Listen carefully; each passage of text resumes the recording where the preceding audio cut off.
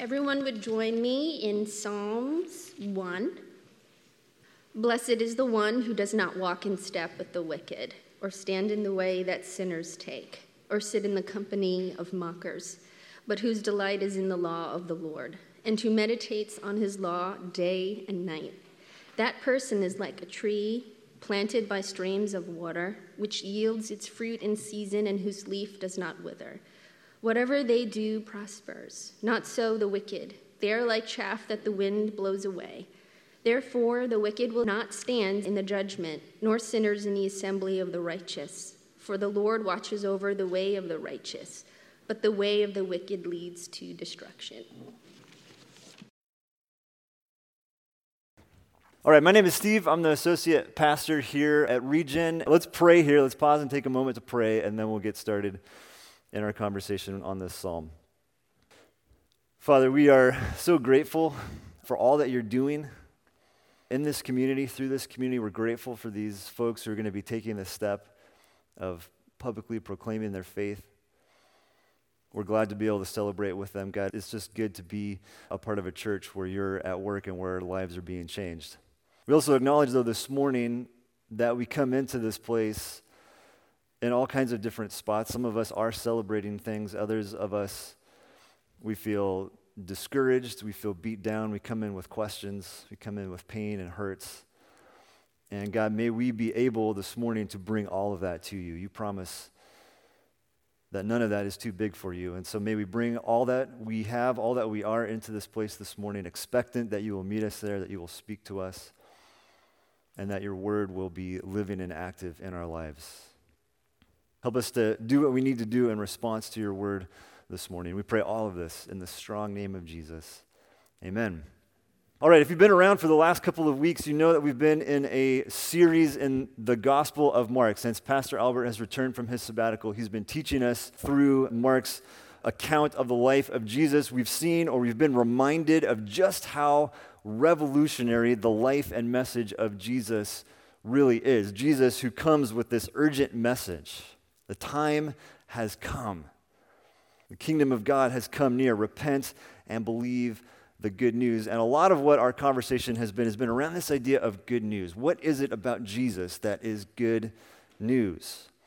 We've seen that there's these personal implications, how we respond to it individually, but there's also bigger implications than just me, right? There's these social and communal aspects to the good news, to the gospel as well. And so this morning, as we shift our attention to the Psalms, I don't want us to lose that background, that New Testament Jesus gospel background. We need to have that in the back of our minds as we turn our attention to the Psalms. Now, if you're unfamiliar with the Psalms, they are one of my favorite books. I've been learning a lot more about the Psalms over the last couple of years as I've spent more time with it. If you're unfamiliar with Scripture, all you have to do is just open your Bible right to the middle. You'll probably end up somewhere in the Psalms. Okay, pretty easy to find. The Psalms are this ancient collection of songs and poems. They've been used for thousands and thousands of years to help people worship and to help people pray. And what I've come to love about the Psalms is that they are both beautiful and disturbing. Many of you will know that my wife and I, our family, we lived in Boston for about 7 years before coming out here for this job here at Regen, and we were working with a campus ministry, and the director of this campus ministry was an idea-driven guy. He was constantly coming up with new ideas for us to connect with students. One of his ideas was for us to do a devotional blog, where every day somebody on staff was writing something that was supposed to be an encouragement or a challenge to our students. Our first exercise with this was to blog through the Psalms. And there were 7 of us on staff, so we each had a day of the week, and we each were assigned a series of Psalms, and we had to write about them, and they got posted and sent to our students. And there's this one guy on our staff, his name is Tyler. Tyler's a very passionate guy. He's one of those kinds of people where you always know exactly what Tyler is thinking and feeling at any given moment. And there's this sort of funny moment in one of our staff meetings where all of a sudden Tyler just we were talking about the Psalms, and Tyler just kind of loses it. And he's like, I hate this assignment. This is so stupid. I hate the Psalms. And we're like, whoa, are you allowed to say that? He was so frustrated, but here's the thing. Tyler hit on the tension that the Psalms raise for us. One of his points was this: how can Jesus ask us to love our enemies, bless those who persecute us, but then in the Psalms we read something like this. This is from Psalm 137. Daughter Babylon, doomed to destruction, happy is the one who repays you according to what you have done to us.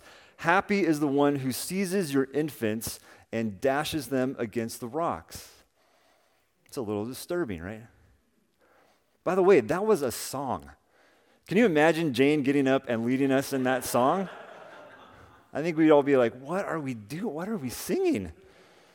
But this is the tension that the Psalms create. There's this tension between this beauty and some of this disturbing reality. Eugene Peterson says it this way: Psalm language is not careful about offending our sensibilities.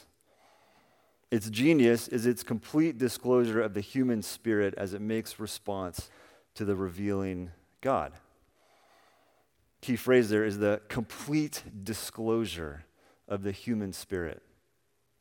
In the Psalms, we see all kinds of ranges of emotions: joy, anger, frustration, bitterness, fear, fun, rejoicing, cries for justice, this hope in the destruction of enemies, the naming of good favor. It's all there in the Psalms. And what this teaches us, what the Psalms show us, is that nothing is off the table when it comes to relating to God. No matter how good things are, no matter how bad things might be going in our life, the only mistake that we can make in worship and in prayer is in leaving something out, is in thinking that this thing is too terrible, too awesome, too big, it's not spiritual enough to bring to God. So the Psalms, they can be a little bit uncomfortable, but it's just because they are being honest about our experience in this broken world. And they acknowledge God has to be involved in everything in some way, or we're really in trouble, right?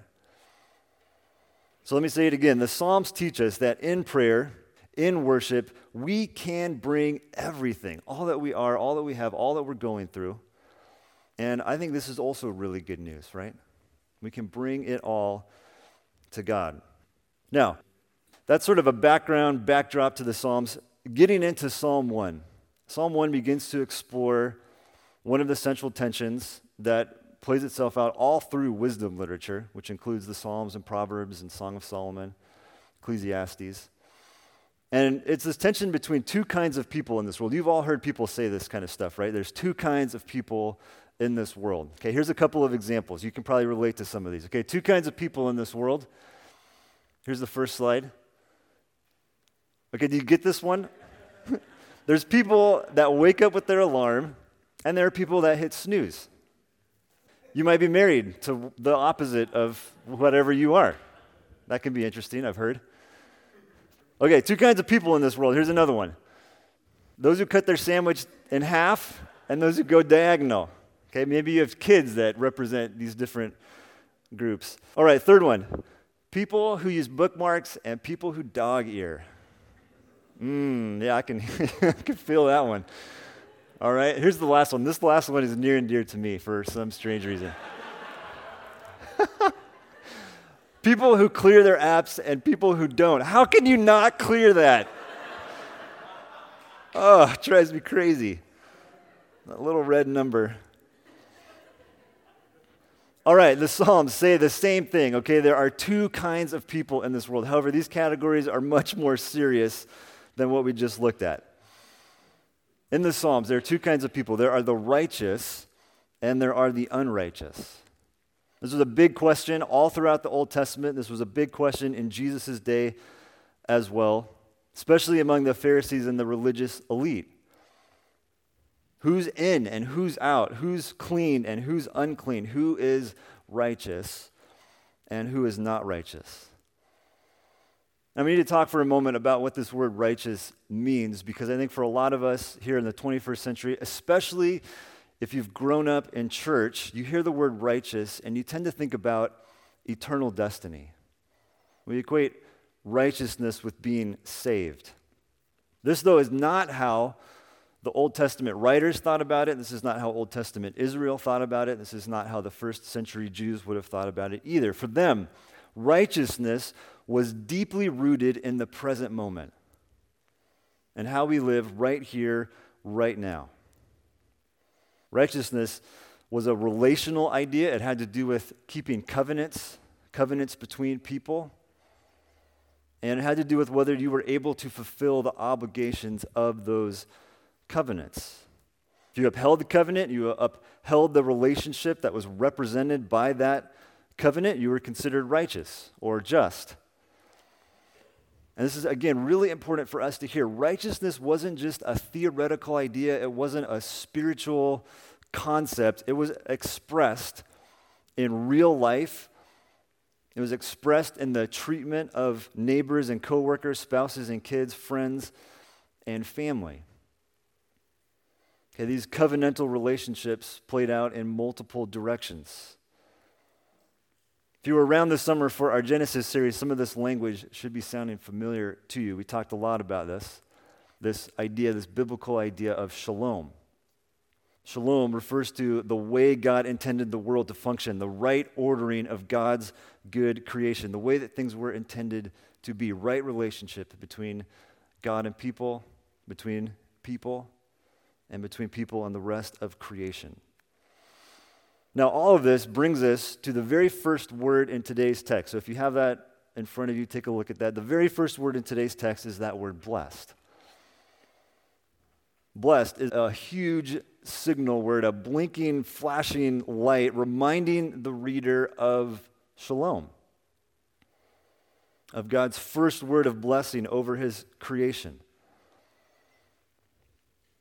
So again, we need to keep in mind this idea of righteousness is connected, it's holistic, it's bigger than just what happens to us after we die. Now let's talk a little bit about how this psalm explains what the righteous person looks like.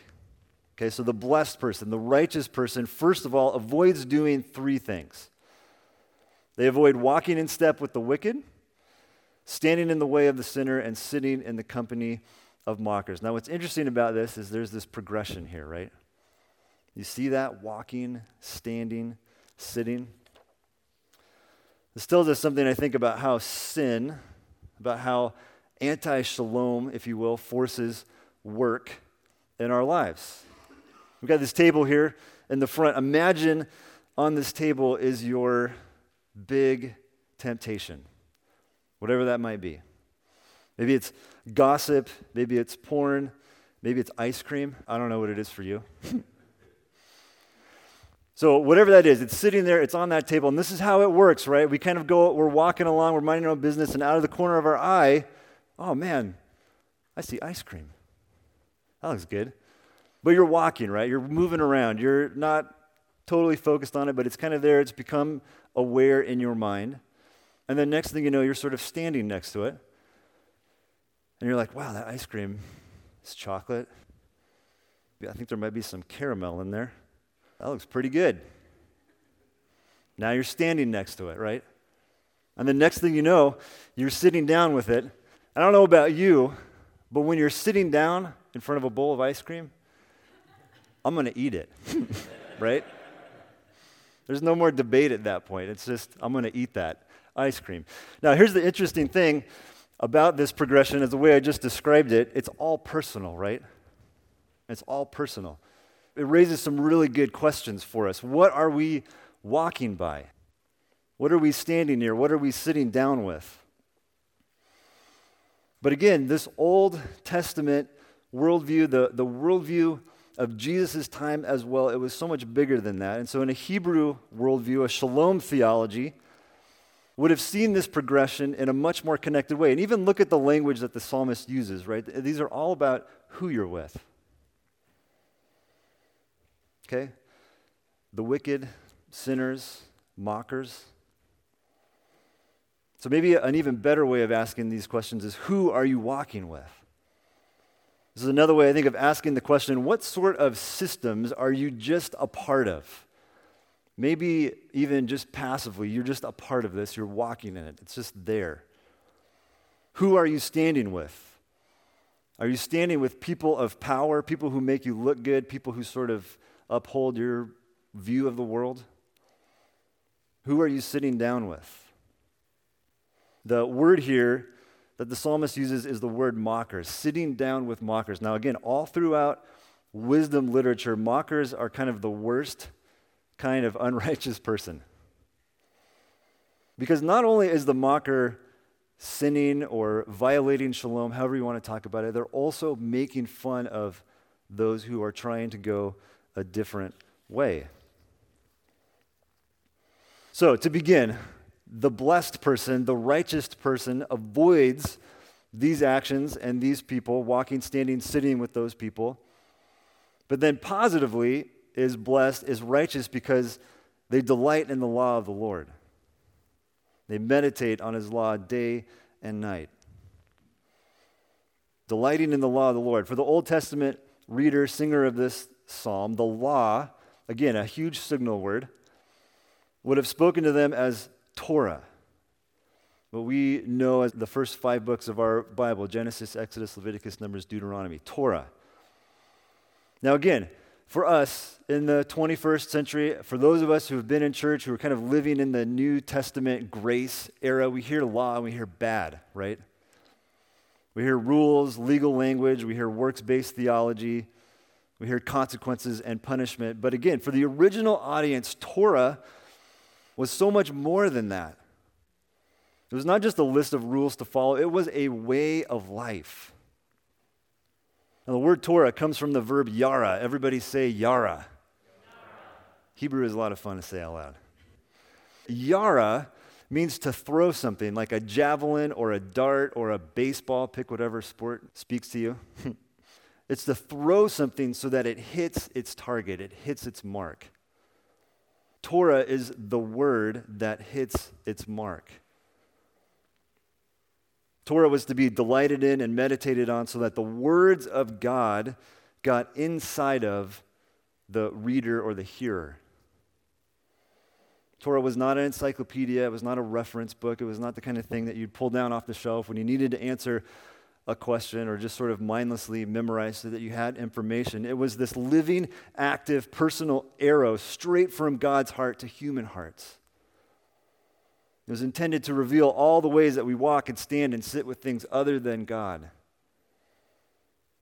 Intended to reveal our need for the personal God, for Yahweh, who desires to have restored relationship with us.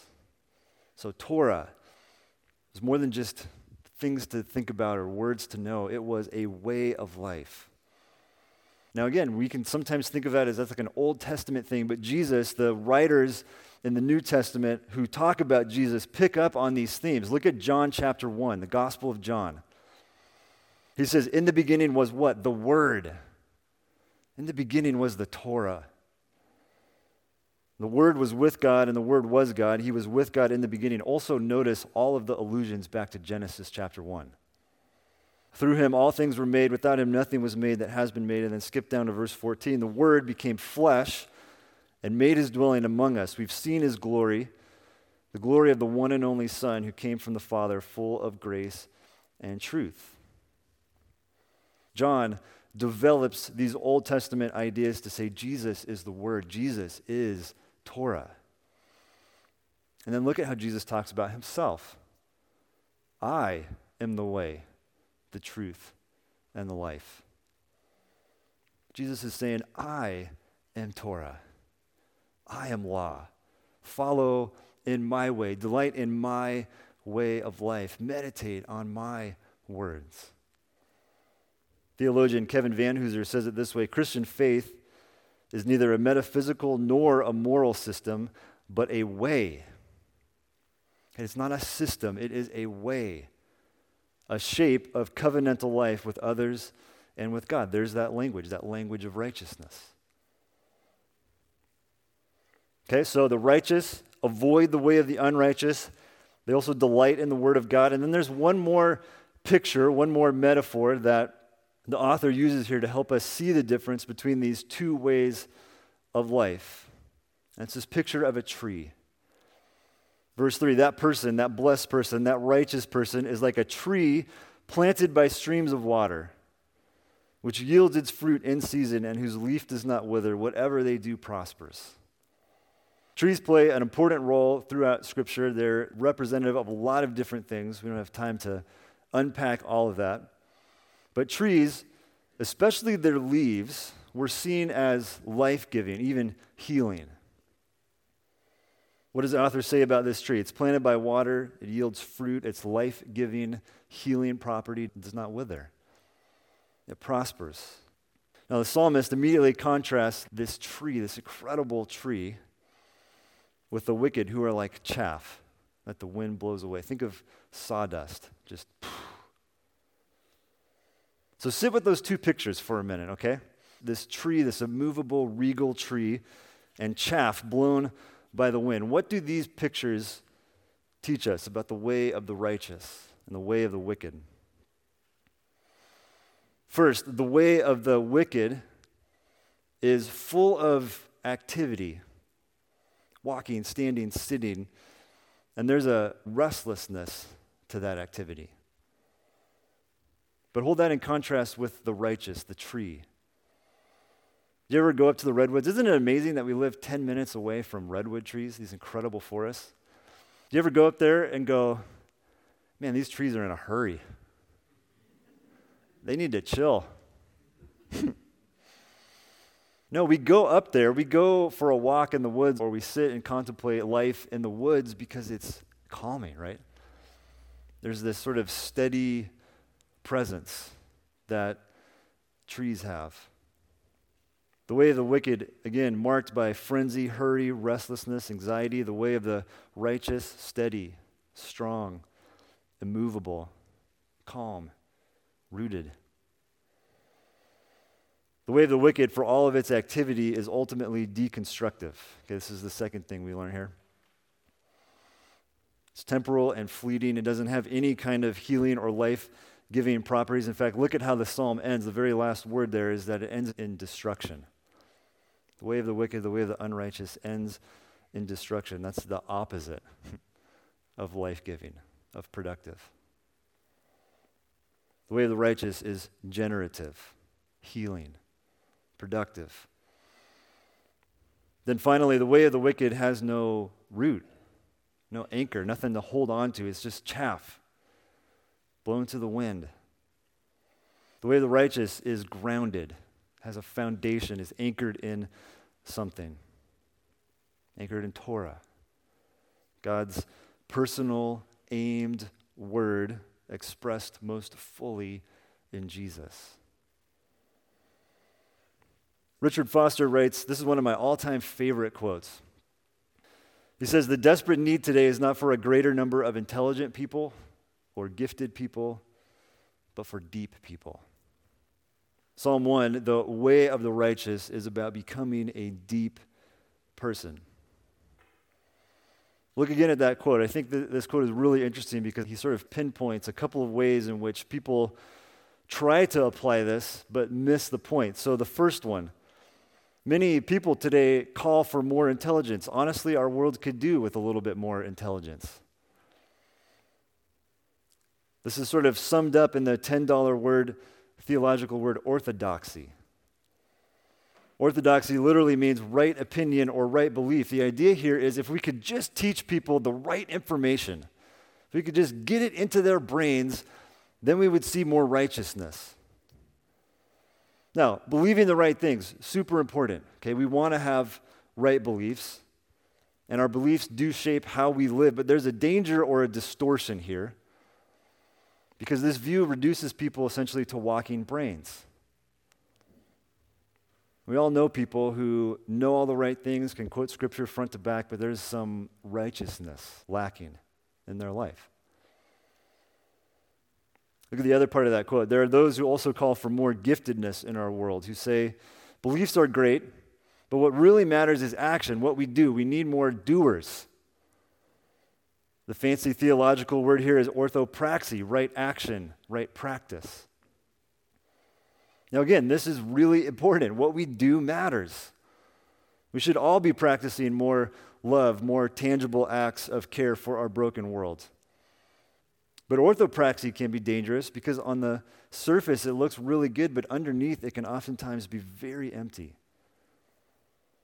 The Pharisees made these two mistakes, right? We've seen this all throughout our study in Mark. One example, the issue of the Sabbath. Pharisees had their orthodox beliefs, don't work on the Sabbath. They had their orthopraxy down. They had defined all the actions that you could and could not take. They had their right Sabbath actions down perfectly. But they could not answer this question that Jesus asked them.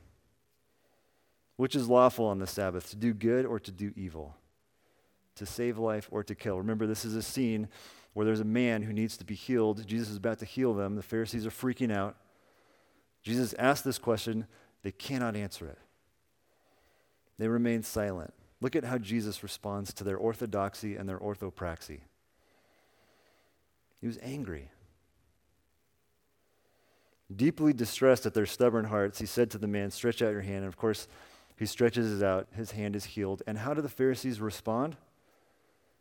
They begin plotting to kill Jesus. This is very early in the Gospel of Mark. Jesus exposes their empty, their chaff-like orthodoxy and orthopraxy. The Pharisees have not allowed the personal javelin-like word of God to pierce their stubborn hearts. What they are missing is what we might call orthokresis.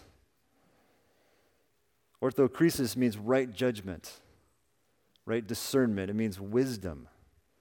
Wisdom that leads to right relationship. To help us understand what orthokresis looks like, this is going to be where we'll land here this morning. Take a quick look with me at Luke chapter 19. There's a famous story about a wee little man. All the church kids laughed at that joke. Here we go, Luke 19, verse 1. Jesus entered Jericho and was passing through. A man was there by the name of Zacchaeus. He was a chief tax collector and was wealthy. He wanted to see who Jesus was, but because he was short, he could not see over the crowd. So he ran ahead and climbed a sycamore fig tree to see him, since Jesus was coming that way. When Jesus reached the spot, he looked up and said to him, "Zacchaeus, come down immediately. I must stay at your house today." So he came down at once and welcomed him gladly. But all the people saw this and began to mutter, "He has gone to be the guest of a sinner." But Zacchaeus stood up and said to the Lord, "Look, Lord, here and now I give half of my possessions to the poor, and if I've cheated anybody out of anything, I will pay back 4 times the amount." Jesus said to him, "Today salvation has come to this house, because this man too is a son of Abraham." Here's what's amazing about the Zacchaeus story, okay? There's no theology course, there's no doctrinal statement, no list of right beliefs that Zacchaeus needed to write or agree to for Jesus to say, salvation has come to this house. In the same way, there was no orthopraxy manual. Jesus doesn't pull out this thing that says, okay, now that you've repented of the sin of tax collecting, here's what you have to do. But Zacchaeus has this interaction with Jesus. The Son of God, the Word made flesh, comes to his house. Jesus here risking his reputation, risking community backlash. And we don't know exactly what happens in their conversation, in their interaction. But again, the Word made flesh, the living, breathing Torah, hits its mark in Zacchaeus' life. It reveals to him his unrighteousness, and it transforms his life. And Zacchaeus becomes righteous. He discerns what needs to be done to restore relationship with his neighbors and with those that he has cheated, and his actions are costly.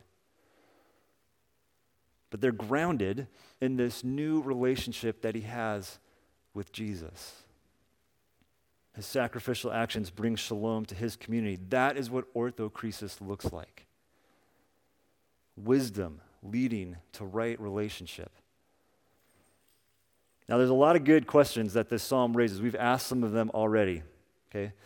What are you walking, sitting, standing with? Who are you walking, sitting, standing with? Good questions to think about. Do you delight in the law of the Lord? Are you meditating on his words? Good question to think about.